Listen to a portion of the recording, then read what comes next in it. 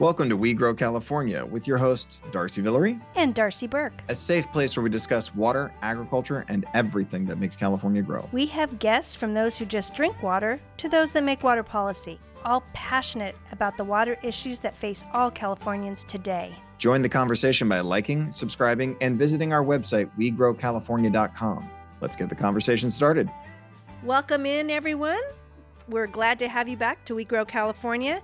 You know, Darcy, we've been talking a lot about innovation over the different podcasts we have, and, you know, necessity is the mother of innovation. That's at least what they say. I think it's really important that our listeners hear from a variety of options. I have been fortunate enough to know some great farming families over the year in California, and then, you know, personally, a fourth-generation farmer in North Dakota, and really, farmers know how to do more with less. I think that's the best way I can put it. Less water, less resources, less impact. You know, there truly are our nation's first environmentalists. So when we had a project like a previous podcast where we interviewed the general manager, Rick Shintaku of South Coast Water District, we talked about new and innovative ways for ocean desalination. That's why I'm really excited about today as we welcome in Greg Pruett, who's the sales and energy manager at Ingomar Packing Company. Ingomar is a processing and packing premium. They process and package, premium tomato paste and diced tomatoes. They're located in, I'm going to say, the heart of California, Las Banas, California, since 1983. And I think Greg's here to talk about something that is super exciting to me as a drinking water urban director, which is how they take and recapture condensate in their process to make drinking water, and partnered with a company, I think it's Botanica Water Technologies, Greg, that helped you do that. So why don't you tell us just a little bit about that? Okay. So as you mentioned, Ingomar Packing Company is one of the world's largest tomato processors. We're completely an industrial processor. We fill 300-gallon bins and 55-gallon, essentially oil drums full of tomato paste and diced tomatoes. Everything that we manufacture is used as an ingredient by our customers in their processing, whether or not they're making ketchup or pasta sauce or frozen pizzas, tomato juice, things of that nature. So we don't have a store brand or anything. You're not going to find Ingomar pasta sauce, or everything we do is on an industrial scale. And wholesale, you mean, right? Greg, you're a wholesaler to other people who pack the product. Right? Yeah, we produce an ingredient that our customers use in further processing. So just tomato paste and diced tomatoes. Ingomar is grower owned, so we're majority owned by a few different tomato farming families. My family's farming company is the largest owner, so I have a good exposure to the world of both processing and farming or growing. So, you know, we're very plugged into what's going on in the water world, you know, from a regulatory perspective, from a meteorological perspective, and it's something that, you know, we really have to keep our fingers on the pulse of. So, yeah, with Botanica Water, we got started with them. So they are an Australian-based company. They have this technology that's pretty awesome. They have these units called a water harvesting unit, and essentially their idea is that, you know, with all types, many different types of fruit and vegetable processing, there is condensate, or, you know, essentially water that is being released or produced during that process. And their idea was to find a way to capture that water and turn it into something that could be reused, as opposed to it essentially just being a byproduct and a waste. And so their idea, you know, based on all of the processing facilities in the world, essentially, they think there's a 3 trillion liter market essentially, or a pool of available water available globally, and that's kind of theoretical. What if every plant in the world was using something like this?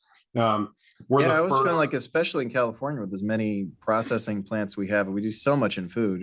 There's 9 tomato processors, and I was thinking to myself, because how many different juice processors there are in the state. There's a lot of condensate that cook down to concentrate. There's a lot of condensate that could be captured, right? Yes, and that's why we're really excited. We're the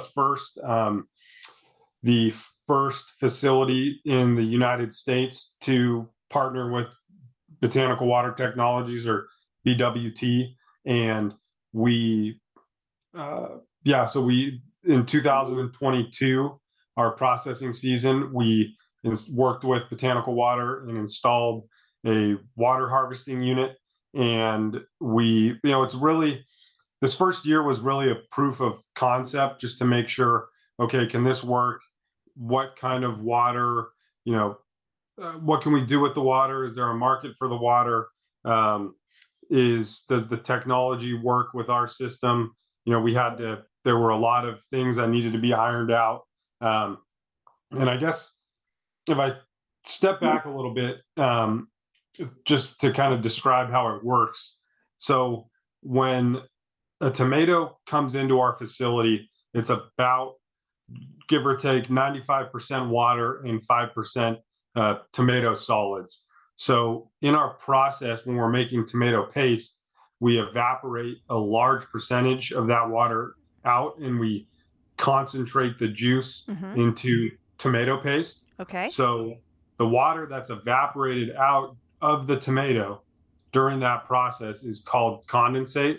And so Botanical Water Technologies, their tech allows us to recapture that condensate, filter it, use their proprietary technology. I'm not too well versed on exactly what's going on, but it then filters that water and makes it available for a wide variety of applications. It was a pretty natural fit for us. We're very sustainably minded. I was going to say, this is a pretty risky, given, sorry, not to cut you off, but capturing steam, because that's what we're talking about, right? Capturing steam from the processing. It feels, it's risky in that sense. It's not a small amount of money from what I've read. And yet you guys wanted to do it. And I was kind of curious, is it, like you said, is it your bent towards sustainability that inspired you to take this risk? Because it's a crowded market for water out there, really, Yeah, it just seemed something that was on the cutting edge. And we know that sustainability is not only important to us, but becoming increasingly important to our customers. And, we work with some of the largest consumer packaged good customers in the world, and, food companies. And so we knew that this would be appealing to our base. And, tomato paste has essentially over the years become increasingly commoditized. And, our competitors' tomato paste versus our tomato paste, assuming it's the same product and the same specification, it's really, like I said, become commoditized. So we need to find ways and continue to find ways to separate ourselves and give our customers more of a reason to buy from us. So there's that angle, but then there's also the angle of, our, water is a very scarce resource. There are a lot of communities in our region that are, have water issues, not only just from a farming perspective, but from a community and residential, drinking water perspective. So there were a lot of compelling reasons to take the risk. And, it was, so the unit itself, the water harvesting unit, is really cool. It's essentially housed in a 40-foot shipping container. So the idea is eventually that So, with our tomato season only being 90 days long, that's only, or 90 to 100 days, there's only a 90 to 100 day window for us to, essentially produce this water. So the idea is that these machines are kind of modular and portable, though the water harvesting units. So in theory, down the road, you park it at our facility for 100 days, and then you can go to fruit processor or take it somewhere else and really get the most bang for your buck. And I think not everybody appreciates you can't turn a one processing plant into another processing plant, right? Yeah, like a exactly. Tomato processing plant is a tomato processing plant. Like we do a lot of variability and I think farming in general is getting more flexible all the time, but there's certain things that just don't. It is what it is, right? Yeah, and we very much have to remember that tomato processing is our bread and butter. That's the business we're in, and there were some risks with having to use company resources on figuring out all the plumbing, figuring out how this machine or this unit was going to fit on our footprint, and making all of these efforts in a way that resulted in minimal or no disruptions to our operation. Just for example, one of the hardest engineering feats with this unit was, the condensate that comes from the tomato is very hot. I don't know the exact temperatures, but we had to kind of get creative with, okay, we have this condensate. It's going to, condense into water. And then we needed to figure out a way to cool that water down enough to where it could, meet the criteria of the water harvesting unit itself. And that was, again, kind of an engineering challenge that we had to work through. So it really was, kind of a risky endeavor that we just felt was worthwhile from a few different perspectives to pursue. So, Greg, I got to jump in here because I got a million questions, especially being an urban water director. So, the energy component of cooling that water or capturing the heat, is that part of this process? And then what's the water quality like of what your end harvest looks like? Because it's great to say it helps drinking water, but drinking water is to a whole nother level of standards that is not necessarily affluent or what we would call recaptured water. So can you help me understand that? Yeah, so we are actually in the process, and I'm not, the regulatory world is somewhat foreign to me, but you hit the nail on the head. If you're going to be classified as drinking water, that is a whole different ballgame. And so we're in the process of, I believe it's the Title 22. It is. Yeah. 100%. So we are working on, we're engaged with the state right now, or, the various agencies.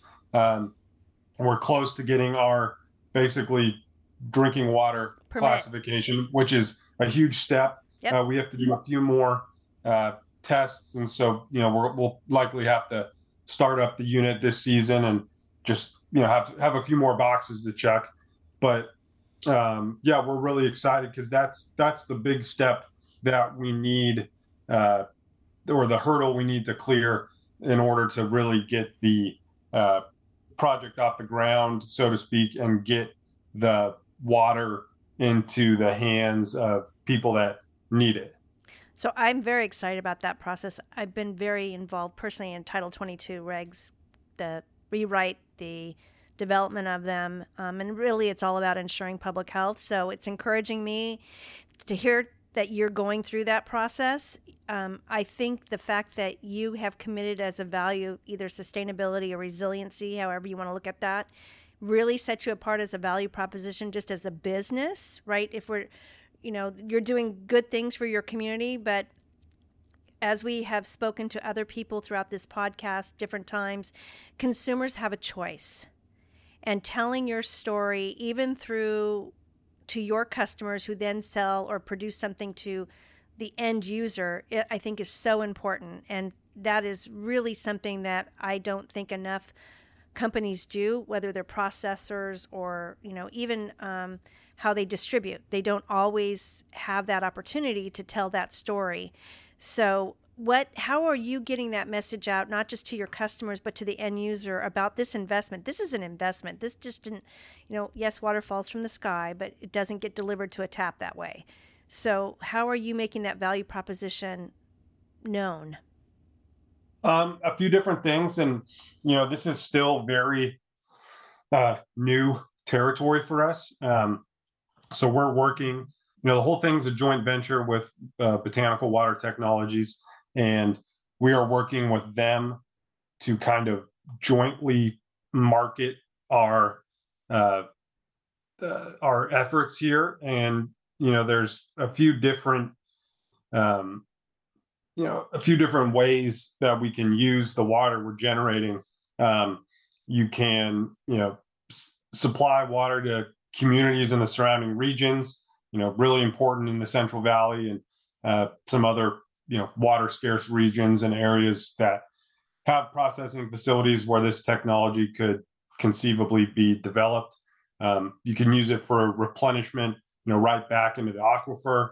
And something that I think I'm kind of most excited about personally, we work with a lot of large global food companies that are very interested in sustainability.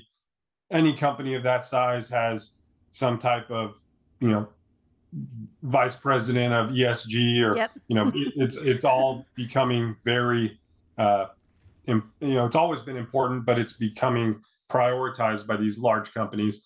And, you hear about carbon neutrality and carbon offsets and, that kind of stuff. But now kind of entering the lexicon is, water neutrality, and how can a large food company or any kind of company become water neutral. So one way to do that is if a company X wanted to purchase some of our water and then donate it to a community or a nonprofit that was going to distribute the water, that would be a way to give them a water credit and show to their customers how important water is and sustainability. And that helps the food company. That would potentially help a company like ourselves, where that gives those companies another reason to work with us and purchase from us. It tells a great story, kind of reinforces our commitment to sustainability. Something that has been important to us for a while. This is certainly not our first foray into something sustainable. We have a very large wetlands water operation. That is how we deal with our tomato wastewater, which is, that's almost a whole different podcast.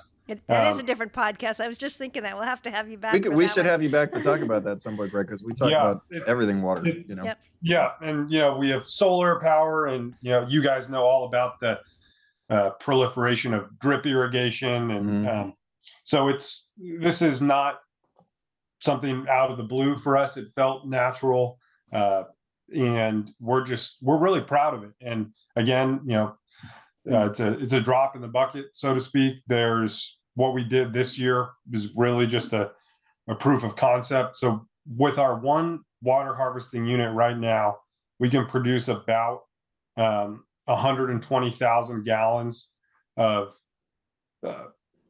water per day. So over the course of a 90, 100-day season, that comes out to almost 11 million gallons of water that we just through one unit, through our process, can be created. And I think it's pretty cool that well, you said proof of concept. Is this something you're going to potentially add even more units then? Potentially, yeah. Oh wow, I thought maybe this was handling all you could handle, but no, because it's awesome. I mean, I don't have the exact numbers in front of me, but this they're dealing with a fraction of our condensate right now. Really? Oh, wow. Yeah. So this is, this is scalable. These units are modular. We have to, again, be very careful with what our, we need to make sure that, if we were to add a second unit, so to speak, that our, didn't disrupt our process in terms of, producing tomato paste and diced tomatoes. But it's something that is, we need to, get a large customer of ours to sign up to buy some water, which is, we're working right now to really publicize our efforts. We had that nice public relations push towards the end of the summer when we, had the ribbon cutting, and we had a state senator out on site, and some news, agencies picked it up. And we're just trying to, continue that momentum. And, this was never, we didn't do this to become, a profit center for us. This was always more about the kind of wanting to be on the cutting edge, and just wanting to do what we can from a sustainability mindset to, kind of help the region and just kind of take a positive step forward. And I know part of your, the just kind of reducing or battling the stigma that big ag or farmers or processing facilities are kind of the enemy in terms of water use and conservation. And we're just trying to help do our part to show that we care as well, and it's something that's really important to us. So I want to just put a few little things in context, Greg, because we do have a lot of urban listeners. So all those numbers about how many thousands of gallons or millions of gallons you produce or whatever, really in your pilot test, and that's what I'm going to call it, your pilot project here, it was really about enough water for 34 families for a year. So for a small community, that's huge, right? So as you expand that operation, that can be a critical mass, and that can make it or break it for some of the smaller communities, especially throughout the Central Valley. And I usually preach, even from the dais that I sit on, that it's about being efficient with the water you have, not wasting it. I want to build a community that's not only resilient, but has the ability for abundance and thriving. And you can't do that if all you're ever doing is trying to do without.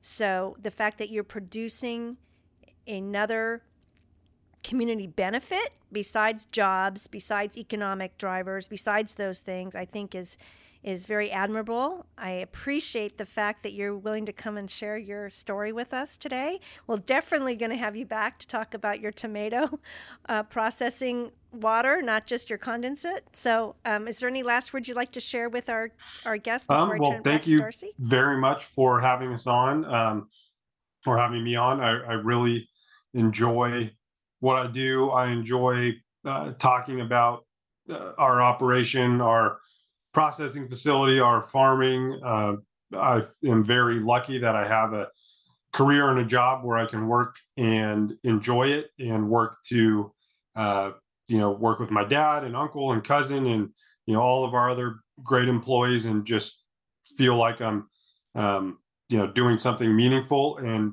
part of that work is our projects like this. We're working with a company to help kind of quantify some of the things we're doing from a sustainability perspective, and put that out into the world in a brochure or a report, if you will, that, we've been doing, like I mentioned, a lot of sustainably minded things. We just kind of been doing a disservice to ourselves by not having the data, not being able to really tell that story. So that's something we're working on. And yeah, anytime, I'd be happy to talk about our wetlands facility, or just the tomato processing world in general.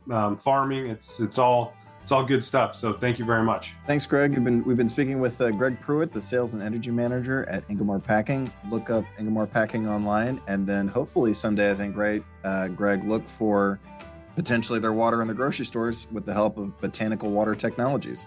Thanks, Greg. Thank you. Thanks, Greg. You've been listening to a We Grow California podcast. If you have a question you'd like us to answer or would be interested in being a guest, please check out our website, wegrowcalifornia.com. Sound and audio engineering provided by postandjam.com.